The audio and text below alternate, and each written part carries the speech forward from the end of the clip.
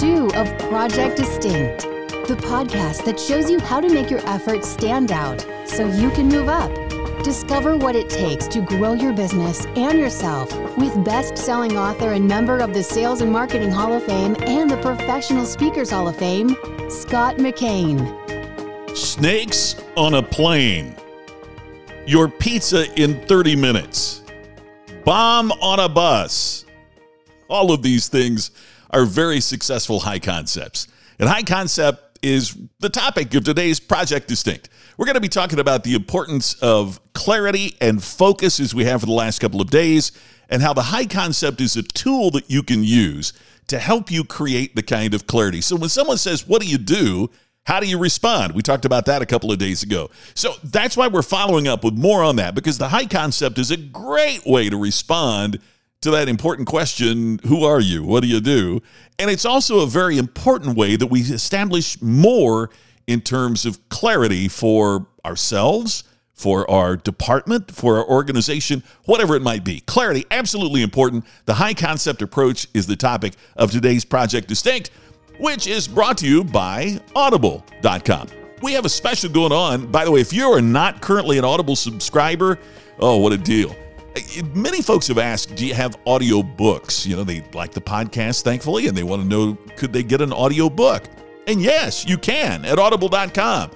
Iconic is available there. The 7 Tenets of Taxi Terry is available there. But we have a special on my book that is the 15th anniversary edition of my first book. It's called All Business is Still Show Business. It goes into depth on the high concept that we're talking about today. You just go to showbizbook.com/Scott. Showbiz, SHOWBIZ is in zebra, showbizbook.com/Scott. It'll take you to Audible where you can sign in. And even if you already have an Audible membership, why not download the book? It's called All Business is Still Show Business on Audible.com. All right, so the principle is, as we talked yesterday, that clarity and focus is not just about what you are, it's also about what you are not. I mean, not even Walmart sells everything to everybody. Go to Walmart and try to buy cufflinks. Go to Walmart and try to buy a tuxedo. They don't have everything, and they don't try to sell it to everybody. So even Walmart is clear. Low prices every day. So the high concept principle is an approach that you can use to creating clarity. I often use the movie examples because the high concept example really was originally founded in Hollywood, and it was when they realized that people wouldn't listen to long, drawn-out explanations of what the plot of a movie is. So what they did instead was to shorten it, not to give you the plot, but to give you a short, powerful, compelling statement that interested and involved the listener. So in the early days, if I said shark attacks, you'd think of Jaws. Bomb on a bus makes you think of the movie Speed. And many of you thought of the movie Speed when I said it at the intro, just bomb on a bus. Even though the movie's over 25 years old, it took you 2 hours to watch. So it's incredibly powerful and memorable when you use the high concept approach. Yet, it works in corporate America as well. Domino's said your pizza in 30 minutes. Now, they haven't used that phrase since the 1990s, but many people still remember that as the point of Domino's. Why? Because Domino's put their flag in the ground. Our most important thing, what we're going to focus on, our clarity statement, is going to revolve around getting the pizza to you hot, fast, and now. Now, Domino's has a good product, but I don't know too many people that say a Domino's pizza is the very best pizza they've ever tasted. But what they will say is, they got it to me fast, they got it to me quick, they got it to me now. So they executed on their high concept. When Federal Express, FedEx as we know them now, was founded, they said absolutely, positively overnight. That short high concept statement broke through the clutter and got us to realize what they were all about. Yet for most people, when you say, what do? They want to give you their resume. They want to tell you everything that they do. And that doesn't work in today's world. We want to get intrigued first. Now, I'm going to go on a little diatribe here about the elevator speech. I've been to so many conferences where they talk about, well, what's your elevator speech? Here's the problem. Most of the folks talking about elevator speeches suggest that the typical elevator speech is about 30 seconds. So tell me in 30 seconds what you do. Well, there's a fundamental problem with that. We're not geared in today's world to listen for 30 seconds if we're not intrigued first. So if you don't have a high concept, someone says, what do? You give them your high concept. They'll say, well, tell me more about that. That sounds interesting. Now you're ready for the elevator speech, but not before. So I'm not saying there's anything wrong with elevator speeches, but I am saying if you don't position it properly, it's never going to work for you because you have to lead with your clarity. You have to lead with your focus. So how do you do that? How do you create the high concept? Here's some fundamental questions I'd like for you to literally write down the answers to. Number one, what makes you different? What makes your business different, better, unique, in comparison to your specific competition? Now, notice, if you can't answer those questions, neither can your employees, neither can your customers.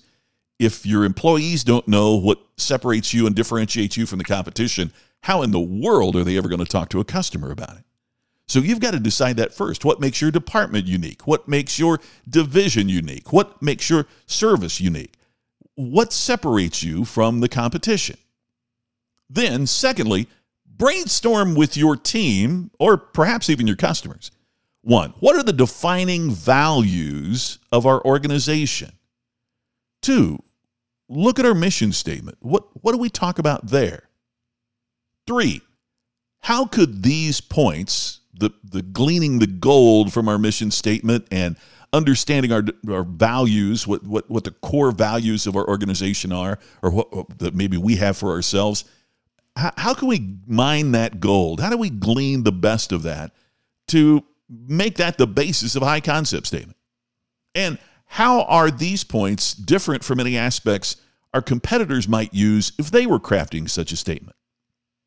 Create a short, powerful, engaging statement that interests and involves your audience, whether it's customers or colleagues or prospects. Now, here's an important point. High concepts are not just for companies and the entire organization. You see, I believe that every department within the organization requires one as well. Many years ago, I had the chance to give the keynote presentation for the American Payroll Association, an incredible group. And a woman comes up afterwards, and she's talking to me after speech, liked the speech, but she said, I only control the payroll department. I think you're talking about something that relates to an entire company. So we talked about what her payroll division did. They cut payroll checks, right? And I said, wow, how inspiring. People get up and they fight rush hour traffic and they get up early and they dash in to cut checks. What if you created a high concept that defined your department? Here's what they came up with. We deposit the money that funds the dreams of thousands of families, including our own. They started talking about that at every meeting they had in the department. They put signs up of that line in the departments. We deposit the money that funds the dreams of thousands of families, including our own. Now, I know it sounds corny, but would you rather go to work every morning to cut checks or fund dreams? The high concept focuses you and your teams on exactly the mission, the purpose, what's really important that separates you from everybody else, whether we're talking about the competition externally or other departments and divisions internally. It is a critical step to creating the clarity and the focus that's required in order to create distinction.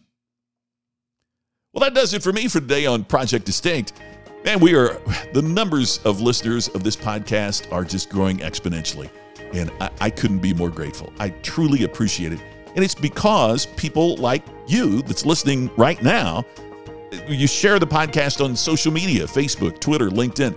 You're leaving reviews, and you're telling people about it. And I cannot thank you enough as we're kind of here at the beginning of the month of May. So thank you so much for that. Thank you for making this last month the biggest ever for Project Distinct. I really, truly appreciate it, and we'll do our best to continue and hopefully give you better podcasts than we have in the past. Thank you so much for that. And look forward to talking to you again tomorrow on our next edition of Project Distinct. You've been listening to the podcast to help you create distinction so you can stand out and move up. Project Distinct with Scott McKain. To have Scott become your virtual coach and to discover more distinctive resources, check out DistinctionNation.com for free videos, posts, and more. To have Scott personally deliver his message at your next event, go to ScottMcKain.com. Please share today's message on social media and make sure to subscribe to Project Distinct on your favorite podcast app. We will see you tomorrow with another episode of Project Distinct.